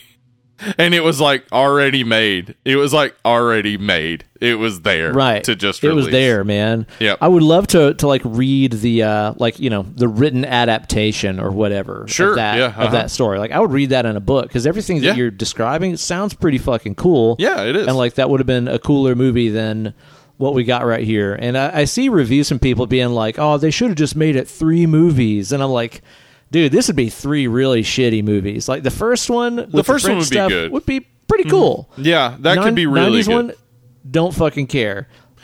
Space Force one, absolutely do not care. I do. I like the space bits, except I don't like the execution, but I like the idea of the space cube and all that stuff. I just think that's a later movie in your franchise. Sure. Than the 4th. So yeah, I think it could have. And yeah, maybe 3 movies is pushing it because the 90s bit sucks. Yeah, it sucks. It's just any boring. Other average ass Hellraiser movie. Yeah. But maybe Yeah, I mean, I really would have been more interested in seeing an 18th century France movie and then a space movie. Just, tie them together like you would tie any other Hellraiser movies together. But they don't have to. You don't have to have the 90s bit. You just don't have to. No. I mean, honestly, if this movie would have been all set, back in France, and it is just about how this entire thing started, and this demon Angelique, that was kind of the Eve of this entire, the Lilith of this entire Cenobite world being a part of Earth, and it didn't even have Pinhead in it, period. That'd be great. I would have been like, that's a cool little movie. It's just kind of like... Well, almost like how Pearl was for X, where it's like it doesn't even really pertain that much to the events of X. It's just a lot of backstory about this universe that you know already. I'd have been on board for that, but as it is, this movie sucks. Like I'll give it like a 1.5 for the French parts that I think are kind of cool. Yeah. I think that those are all right, and again, explore some interesting things. So I'm gonna say this one lands at like a. I'll give it a half of a Doug Bradley point. I'm going to give it 2.5 stars out of 10. Half of a Doug Bradley point. Yeah. I think. The movie that we were presented with, the theatrical film, for me is probably 2.5 region. The work print that I watched, as I said, like it's not like ultra high quality. Somebody's obviously put a lot of effort into recreating the shooting script, but it's not a movie you're going to sit down and be like, this is a feature film. There's a lot of there's bits that have to be filled in. Use your imagination. Yeah. But even that is probably a 4.5 in comparison to this. Like, wow, man. Yeah. Wow. So, this film just sucks, and sucks for no reason, really. Pretty much, man. We want to hear your thoughts about it over on our Facebook group, our Instagram page, our Twitter page, all of our social medias you guys can find over on our Linktree page. Just look up Linktree Dead and Lovely. You'll find all the places to follow us and hang out with your boys and keep up to date on the meetup details and stuff that's coming up next month that we're very much looking forward to. If you like the show, you can rate and review on Apple Podcasts. I need more reviews, guys. I need more of them. Do it. It just takes a second. Go on Apple Podcasts, review the show, and also support us on the Patreon if you want to keep this thing moving. We like to move it, don't we? We like to move it over on patreon.com/dead and lovely. Woo. Head on over there. Become a patron on any level. You get access to our Patreon exclusive episodes, which include me and Emily talking about Simpsons Treehouse of Horrors episodes, and me and Anna talking about Hellraiser coming up. Also, if you become a $5 patron, you get to submit a movie to the Smoking Bowl, and then we draw from the Smoking Bowl once a month, and then we review the movie that we draw from the Smoking Bowl. We just did it for the movie Fresh, which was fucking awesome, and we'll do it again at the end of this month, maybe with your movie title, and I'm pointing at you now. Yeah, you. That's right, you. That's right. You, that person. The one who's being pointed at. Mm-hmm. Or the dog that's listening to the show right now. We could do Air Bud. I don't know. If there's a dog listening right now who can figure out Patreon and submits Air Bud, we'll do it. You're a good boy, and we'll reward that. Absolutely. Mm-hmm. If you got $5, I mean, you got to do all that and have $5. Yeah, the dog will need to have $5. Yeah. A little bit of a problem, but I'm sure that there's a workaround. So, support the show on there, and be sure to tune in next week. We're going to be talking about Halloween Kills in celebration or anticipation or in fear of Halloween Ends coming out. I don't know. Fear. In fear. I'm so scared of it coming out. Oh, no. And again, we'll probably be doing a Hellraiser mini-sode next week after we both watch that too. So all kinds of stuff on the horizon. Hopefully everybody's enjoying spooky season. It's October as dang hell here in Tennessee. It is. It's fucking lovely. Yep. Oh my God. It's been just a little nippy, just a little chill in the air out there. I but see it's the not leaves too bad. changing, some stuff falling. It's nice. I love it. I'm a big fan of that. So hopefully you guys are doing good and have enjoyed this installment of Dead and Lovely. We'll catch you guys next time. In life, I've been Uncle Ben. In life, I've been Hollywood Steve. We'll see you guys later. Bye. Bye.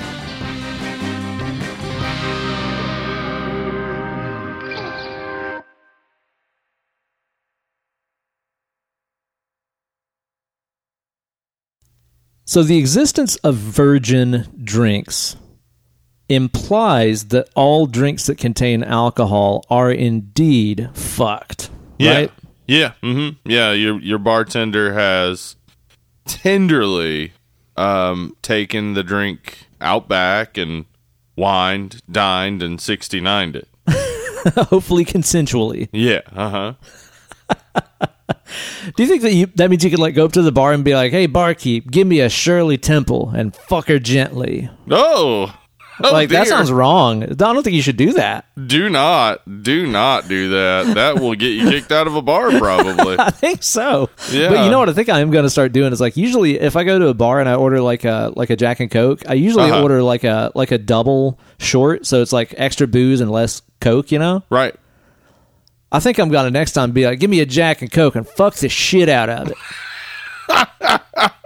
Just Make really sure give it's it not the virgin dick. at all. Just yeah, put exactly, the man. spurs to it.